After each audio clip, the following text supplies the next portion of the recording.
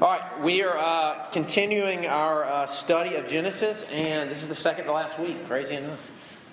So next week we'll finish with the life of Abraham. And what we're saying is every week we are going back to season 1, episode 1 of this true story, and seeing if the beginning and being reminded of how everything started might answer our doubts, our questions, our boredom, maybe even our confusion about God and man and what it means to be in right relationship with Him. And so as we're looking at Abraham tonight, there is only one man, it's very interesting, that in the whole of the Old Testament that the Bible calls friend of God. And it's Abraham. In Isaiah 41, God calls Abraham my friend. And so the God of the Bible, the real God, has such a relationship with people that it can actually be called friendship. And that should actually interest you. Because over and over again, when people graduate Mississippi State, what they say is the most important thing in their life, the thing that shaped them the most, was not necessarily teaching or something else. It was friendship. Why is that the case? Because maybe you were built for friendship with God. Maybe that's what it comes from. And Jesus Himself says to His disciples, when God comes to this earth, I've called you friends. Friends. So this is the beginning. This is the first glimpse of how in the world can we, sinners, be friends with the holy, perfect, and just God. Abraham gives us a glimpse into it. So let's pray. Father, would you shine the light of your word into our dark hearts, into our doubts, into our pain. And many of us probably can attest to the power of friendship. Many of us have felt healing amidst sorrow when friends have cried with us. Many of us have felt how friends can remind us of truth when we start believing lies. And so, Lord, we ask that you would turn us to the ultimate and eternal friend in Jesus. And may our sorrows come to Jesus. May our sin come to Jesus. May we believe tonight that you really want to be friends with us. In your Son's name I pray. Amen. All right, here's Genesis 18, starting in verse 16. Then the men set out from there, and they looked down toward Sodom. And Abraham went with them to set them on their way.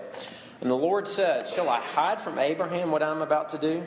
Seeing that Abraham shall surely become a great and mighty nation, and all the nations of the earth shall be blessed in him.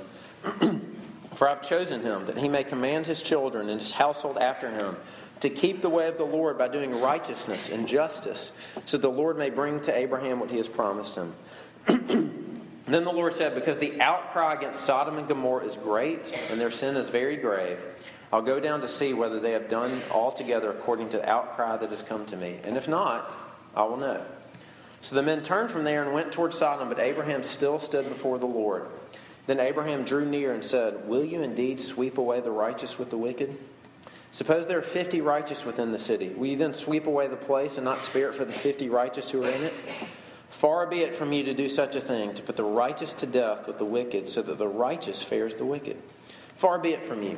Shall not the judge of all the earth do what is just? And the Lord said, if I find at Sodom 50 righteous in the city, I'll spare the whole place for their sake. Abraham answered and said, behold, I've undertaken to speak to the Lord, I who am but dust and ashes. Suppose 5 of the 50 righteous are lacking. Will you destroy the whole city for the lack of 5? He said, I'll not destroy it if I find 45 there. Again he spoke to him and said, suppose 40 are found there. He answered, for the sake of 40 I'll not do it. Then he said, oh, let not the Lord be angry, and I'll speak. Suppose 30 are found there. And he answered, I'll not do it if I find 30 there. He said, behold, I've undertaken to speak to the Lord. Suppose 20 are found there. He answered, for the sake of 20 I'll not destroy it. Then he said, oh, let not the Lord be angry. I'll speak again, but this once. Suppose 10 are found there. He answered, for the sake of 10 I'll not destroy it. And the Lord went his way, and when he had finished speaking to Abraham, and Abraham returned to his place. The psalmist says the word of God is sweeter than honey. May it be that for us tonight. Okay, so there's only one man in the Old Testament called friend of God, and Abraham's the father of our faith. He's the paradigm. It's what we've been saying of how God deals with his people. We can look at Abraham, and he can show us what friendship with God looks like. So, friendship with God observed. Then the key to friendship, and I'm actually going to watch my time. If we have time, we'll do what friendship lived out looks like. If not, I'm going to respect your time.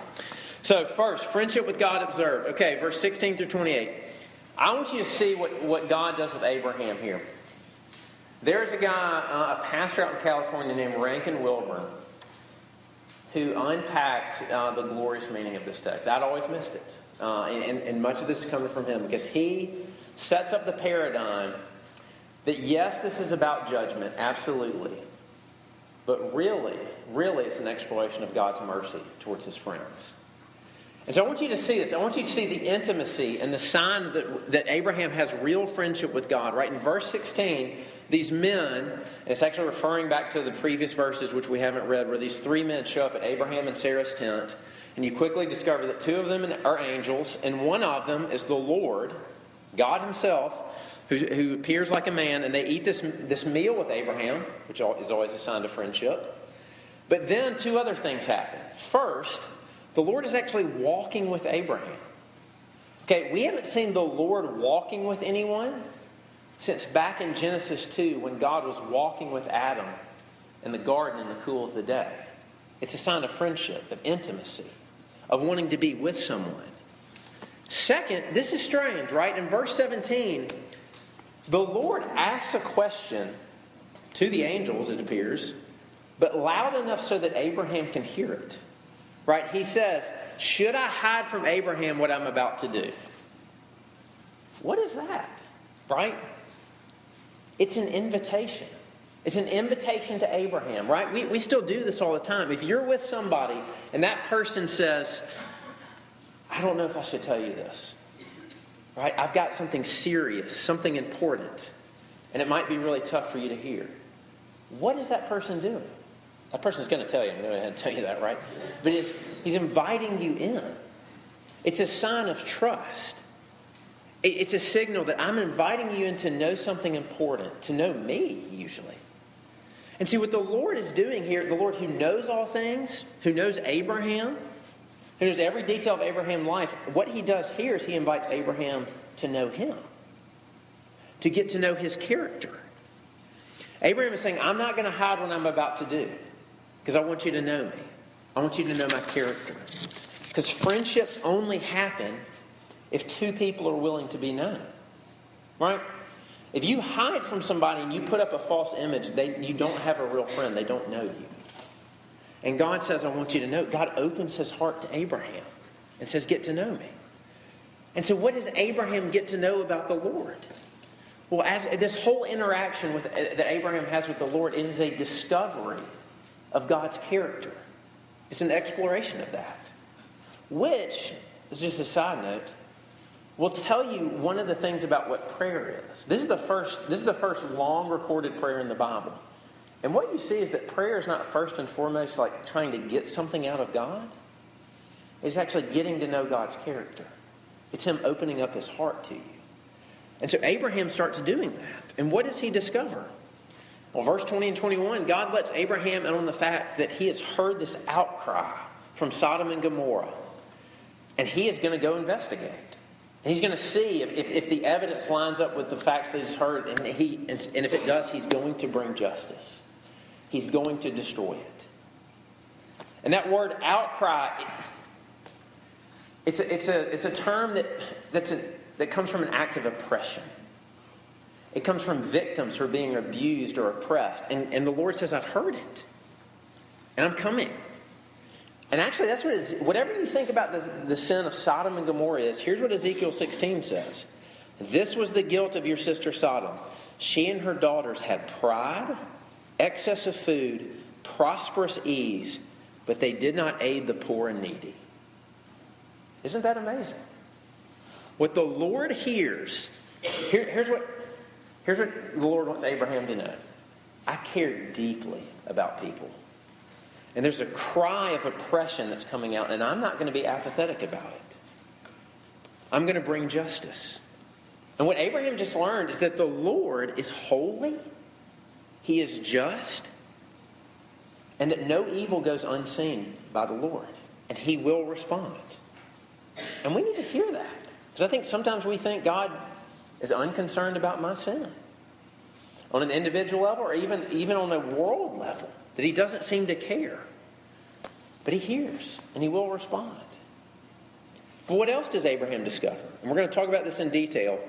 But the whole back and forth about what about 50, what about 45, what about 30, what he's beginning to discover about the Lord is not only is he just, he's also incredibly merciful and gracious. Right? He keeps discovering that the heart of God is willing to show mercy. Can't wait to show mercy. He loves mercy so much that he says he's willing to spare the whole city if you can find me 10 righteous people. Think about that. And so the Lord invites Abraham to know him and says, look, I'm more holy than you think. I will always punish all sin. And yet I'm more patient, kind, and merciful than you think, Abraham. And both of those go together. And there it is. You know what friendship with God means? Friendship with God means that you know the real God, that he's opened his heart to you. And that you know that he's holy. And that he hates sin. That he's the champion of the oppressed. That he's just. And at the same time, you know he is incredibly merciful. Incredibly kind. Infinitely gracious. And that combination, that friendship with the real, holy, just, loving, gracious God, I'm telling you, it creates something utterly unique. Utterly unique.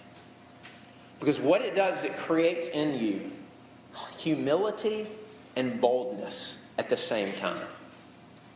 So the sign of being friends with God is that you have both humility and confidence at the same time, and those things normally don't go together. Only the gospel gives you those things.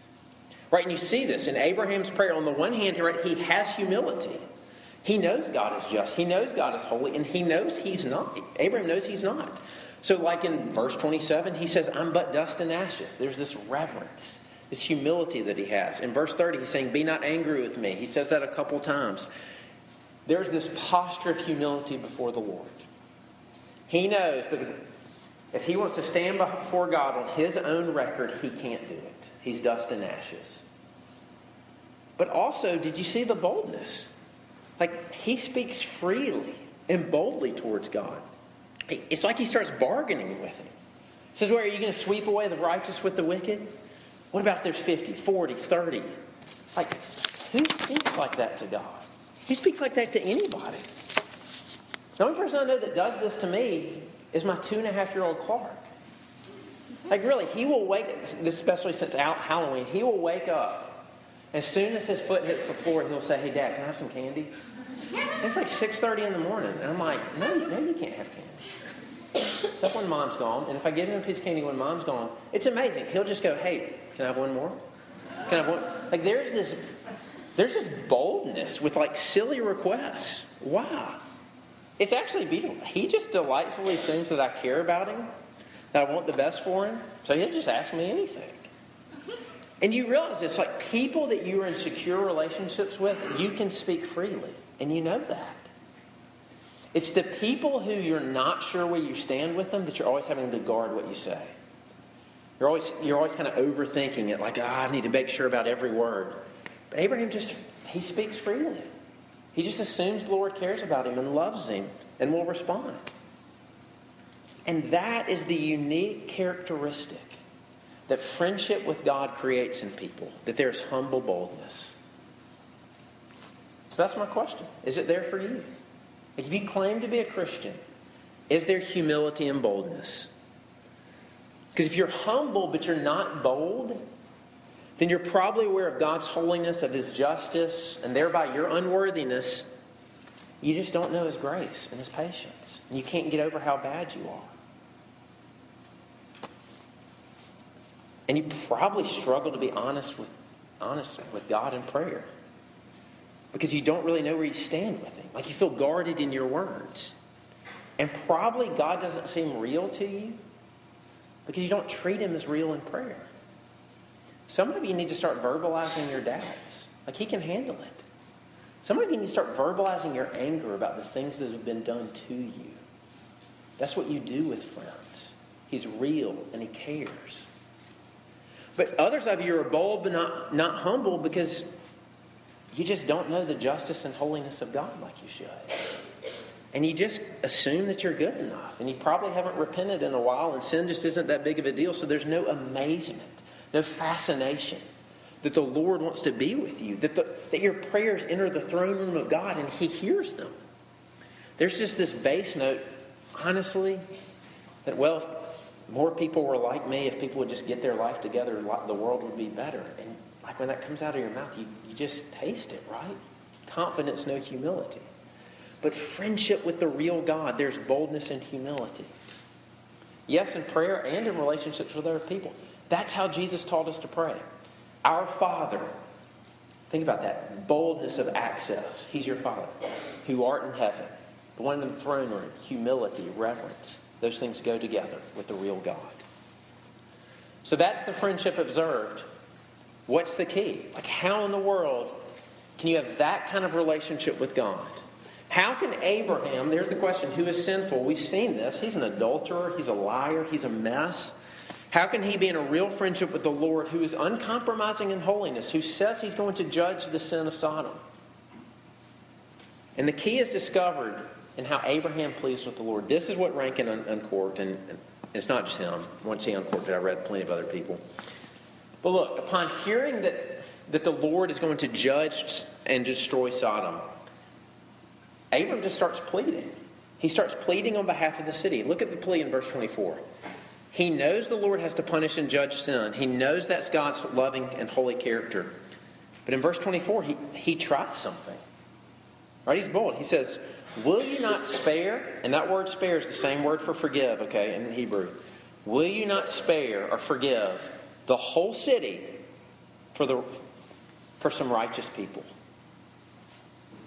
Now, I want you to do better than I did growing up. For the longest time, I thought Abraham was just praying for like the good people in the city, right? His nephew Lot's there, not Lot's family is there. So I thought what he was doing was say, look, just spare like my family.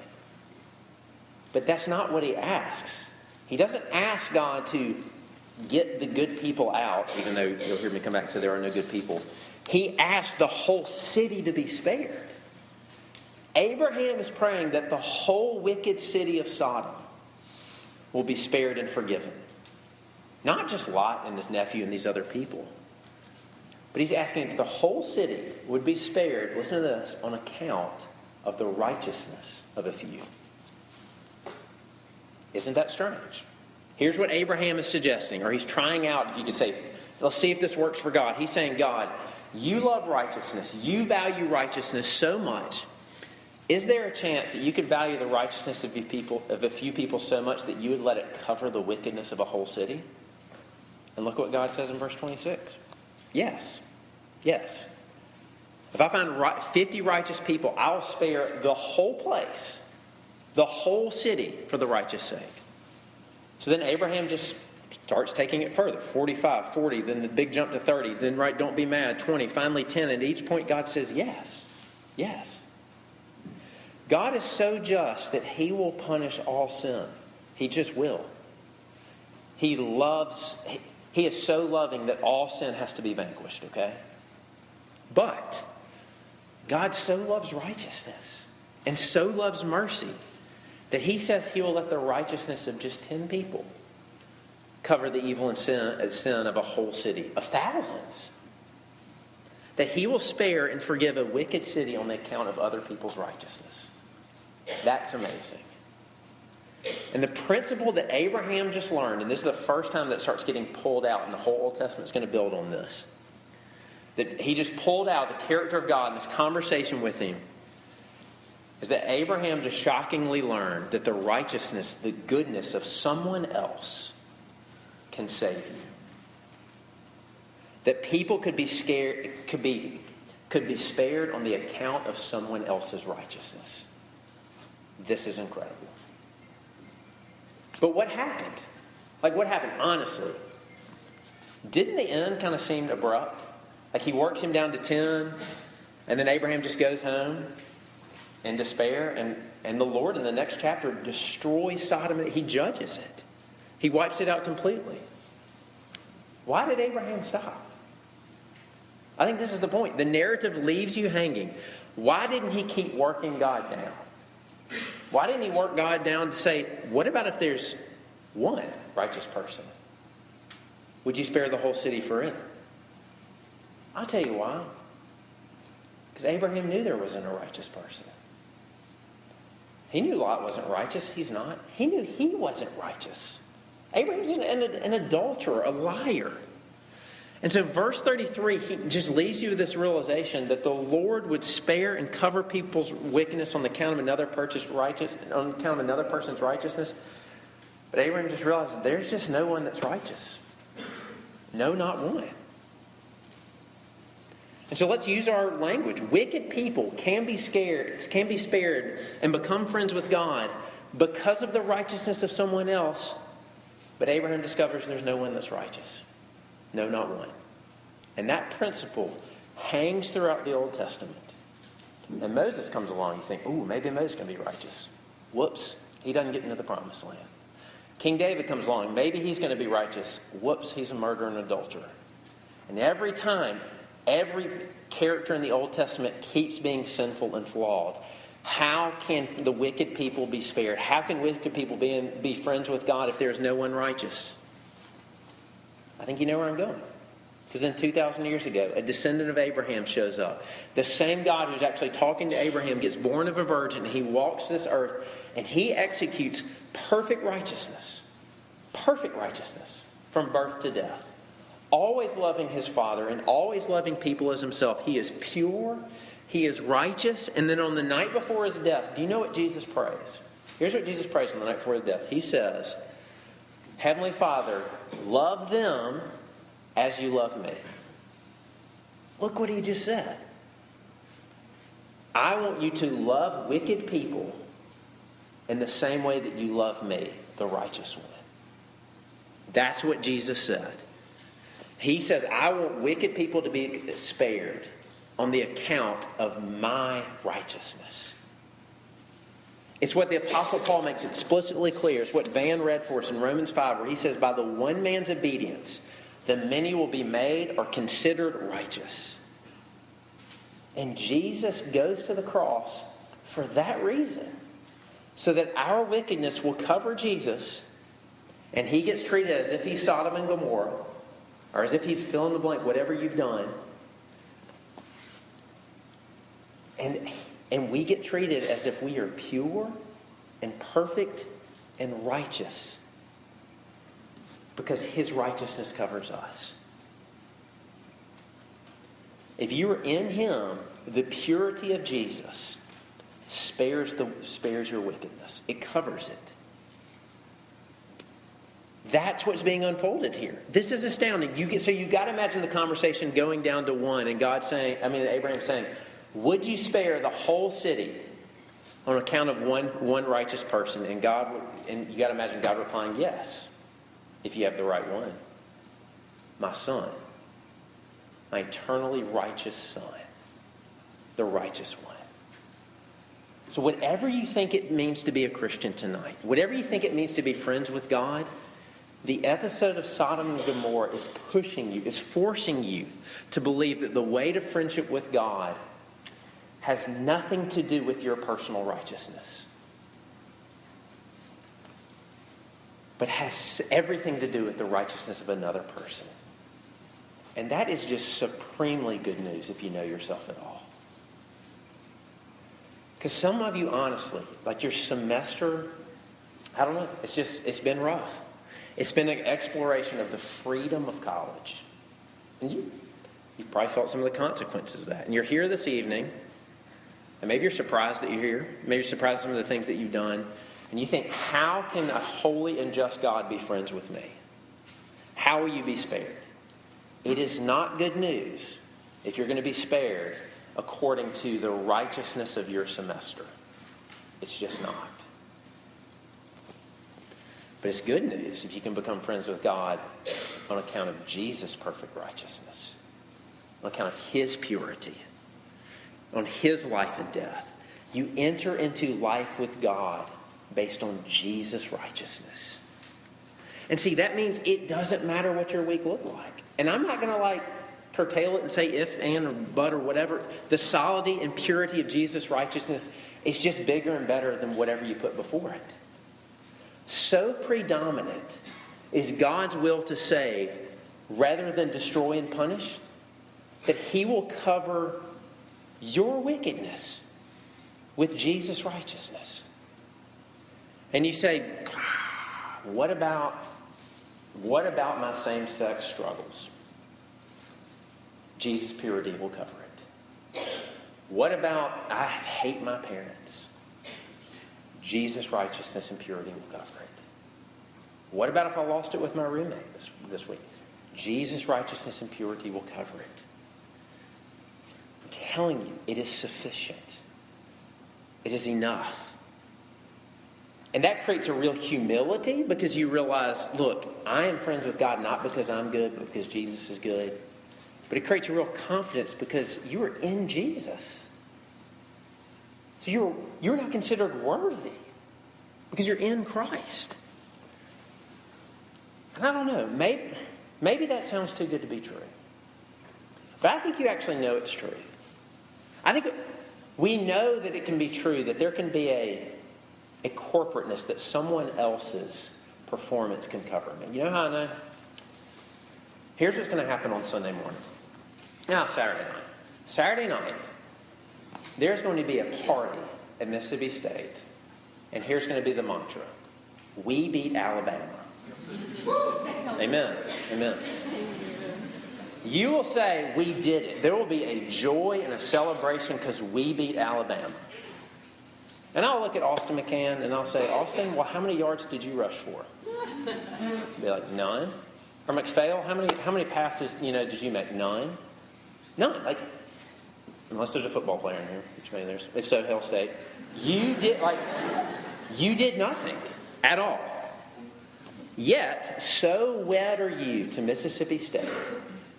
So wed are you to Mississippi State football that what is true of Mississippi State football becomes true of you. And you just know it. Their victory is your victory. Their loss is your loss. Christianity says, so wed are you to Jesus, that His victory over sin is your victory over sin. His death to sin is your death to sin. His perfection becomes your perfection. And you're accepted in love because you're in Jesus. That is the offer of the gospel. The only way to become friends with God is through the purity and righteousness of Jesus Christ, united to Him. That is a real and sufficient hope. That is an invitation. I want you to taste it. I want you to see it. It's enough. Let's pray. Father, would you enamor us again with what you began to teach Abraham, that you will spare a whole city on account of the righteousness of another. We know even better than Abraham that you will spare and forgive a multitude that no man can number from every tribe, tongue, and nation because of the purity and righteousness of your eternal Son, Jesus. And so, Lord, would you put us in the posture of humility to receive that? Would you change us? Would you make RUF a community that's both humble and confident? Humble enough so that we don't look down on other people, but confident enough that we actually hate sin. We don't want anything to come between us. And Lord, would you give us the heart of Jesus, the heart of Abraham that looks upon this campus and intercedes for it with prayers that Jesus can change. That Jesus can change this campus. That His righteousness can cover a multitude that no man can number. Would you give us real hope tonight? In your Son's name I pray. Amen.